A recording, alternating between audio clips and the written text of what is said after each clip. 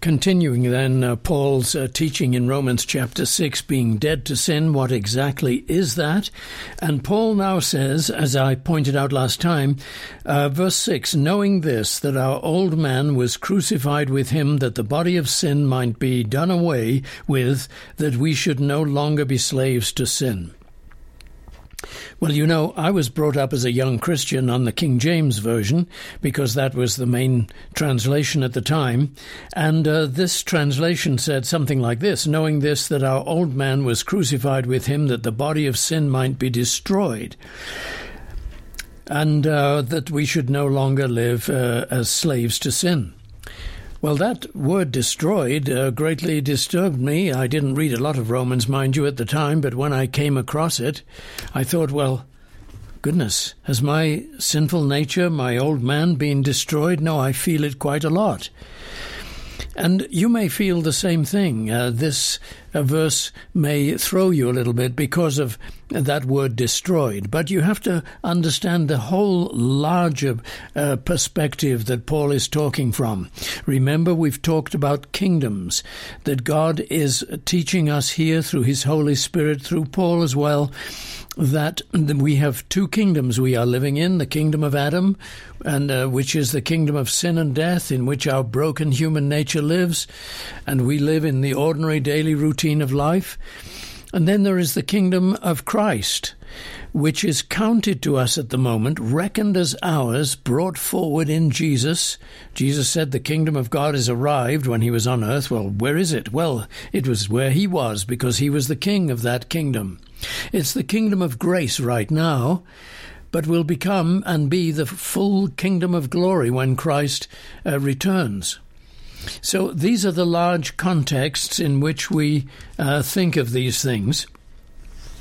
So our old man is our human nature belonging to the kingdom of Adam, and it was crucified with him. Well, not literally, of course, because we weren't there at the cross and we were not nailed to it. But it was crucified with him in the sense that Christ is our substitute, and his death on the cross was on behalf of all humanity, so that when Christ was crucified, it was as if all humanity was crucified by proxy in him. So knowing this, that our natural humanity, our old humanity, was crucified with him, that the body of sin might be destroyed. Well, that word destroyed is really, as I pointed out last time, rendered powerless or done away with. You will find, if you look it up in the concordances, not concordances, but commentaries, that this word is used that way a great deal throughout the New Testament. So we believe that our human nature has been treated as if it were crucified and already executed, condemned to death and finished in the person of Christ, and that has the effect of rendering it powerless. How does that happen? How is it that the belief that we died on the cross with Christ by proxy renders our human nature powerless? Well, our human nature, made up of lots of distorted desires, for instance, is ruined, or rather, well, I can say ruined and influenced strongly by the knowledge of guilt and shame and fear. Remember, we came under Adam's fall and under Adam's sin, and therefore we are filled with guilt and shame and fear, just as Adam was. We live with Adam's sin as well as our own, and it causes us to feel guilty, which causes us to feel shame, by which we hide from God, and then we feel afraid of his judgment. Now, guilt and shame and fear pervades all human minds, even though many are in denial of it, most actually. But it's there, deep down within us, and it affects all we do. And when we are aware of sin or aware of temptation and are yielding to it, the power of that temptation is not the thing that we are tempted by, but the guilt and the shame and the fear that we feel into being tempted by it. So the power of guilt and shame and fear are really at the back of sin. They stimulate us. Why is that? Because when we feel guilt and shame and fear, we close our minds to God. We block him. We shut him out. And when you shut God out, you've actually shut down your own human nature, because you were made in the image of God. And to block God is to block your sense of self. And what's left? Well, the darkness of sin, the caves of temptation and lust.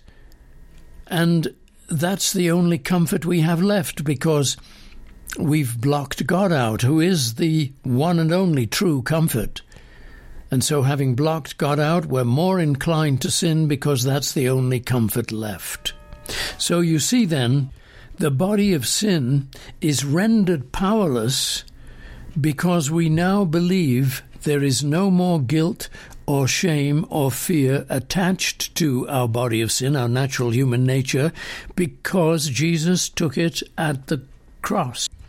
And so you can lift up your heart to God while tempted, or while depressed, or angry, or frustrated, or lonely, and you can say, Father in heaven, even though I feel guilt and shame and fear lingering about, I praise you that I am not separated from you by that, because my guilt and shame and fear belongs to my body of sin, my old man, and that body of sin and old man was crucified with Christ, so that I can disregard the guilt and shame and fear. It has no power to take me away from you. And the very fact, of course, that you're talking to God demonstrates that, because if you really felt the guilt and shame and fear, and believed it had validity, you wouldn't be talking to God at all. You'd just be hiding yourself in the psychological pillow of life. But in fact, you've said in your heart, Father, thank you that I am dead to my guilt and shame and fear, because my old man has been crucified, that the body of sin might be rendered powerless, or slowly done away, do you see? Now, this doesn't stay permanent. We need to exercise our faith every day to affirm these things. But the more we do, the more the habit sticks, the more the faith habit sticks, and the more effective we become as men and women of God who are serving him, and less blocked by our sinful human nature. And so then Paul says, for he who has died to sin, or rather he who has died, has been freed from sin. Now, this is a really scary verse for many people. If you are a perfectionist, if you are a legalist, there's no way you can feel comfortable with this verse. You would prefer not to take note of it. Why? Well, because you take it as meaning, in your perfectionism and legalism, that you have died to all your desires. You have no more desires, no more interest in sin, no more temptation, and you know you cannot possibly believe that, and therefore you avoid this verse. A perfectionist and a legalist will never say he's free from sin, because he's always trying to get there, but never getting there. But the man or woman who believes the gospel can affirm that he or she is freed from sin. In what sense, then? Freed from the condemnation, the identity, the guilt and shame of it, the execution of it. Because, you see, our human nature, our old man, was crucified, counted as if it were on the cross with Christ. And therefore I can say I'm freed from sin. Not in the fanatical, legalistic or perfectionistic way of no longer having a body of sin, somewhat used to be called 150 years ago, holy flesh. Not in the sense that those people believed it. which was, oh, I don't have any sin anymore. I don't have any human nature anymore. I don't even feel temptations to sin. I'm freed from it. I'm freed from pride as well. Those people are actually steeped in delusion, which is another form of sin, of course.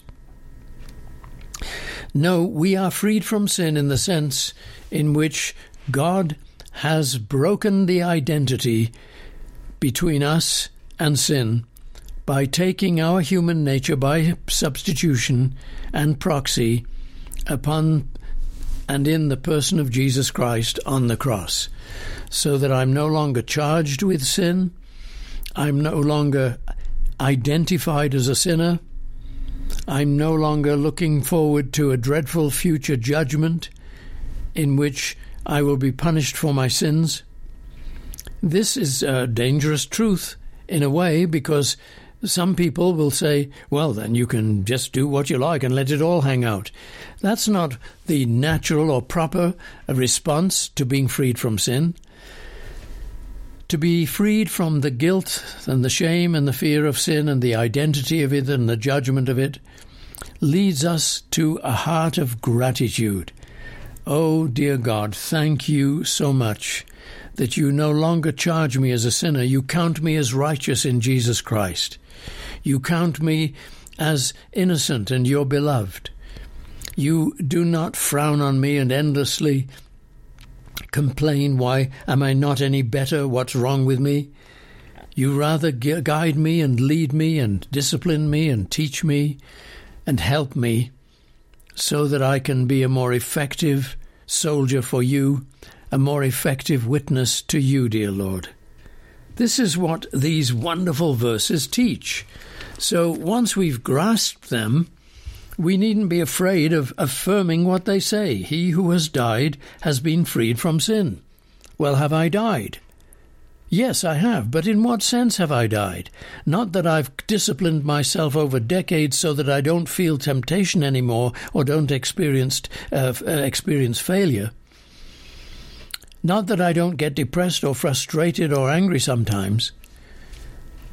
No, I have died to sin because Christ is my Saviour and substitute, and he took my human nature upon him on the cross and died and was executed for it, so that I am considered as already dead.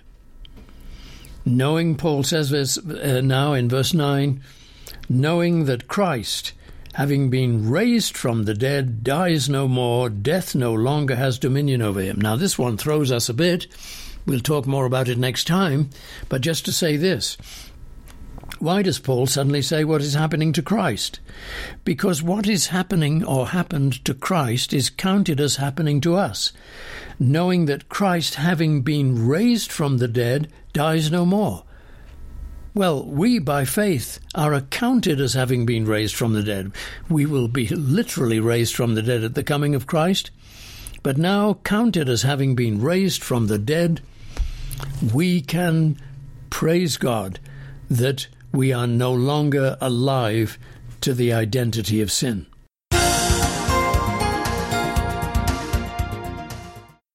Thank you for joining me today. Colin Cook here, and How It Happens.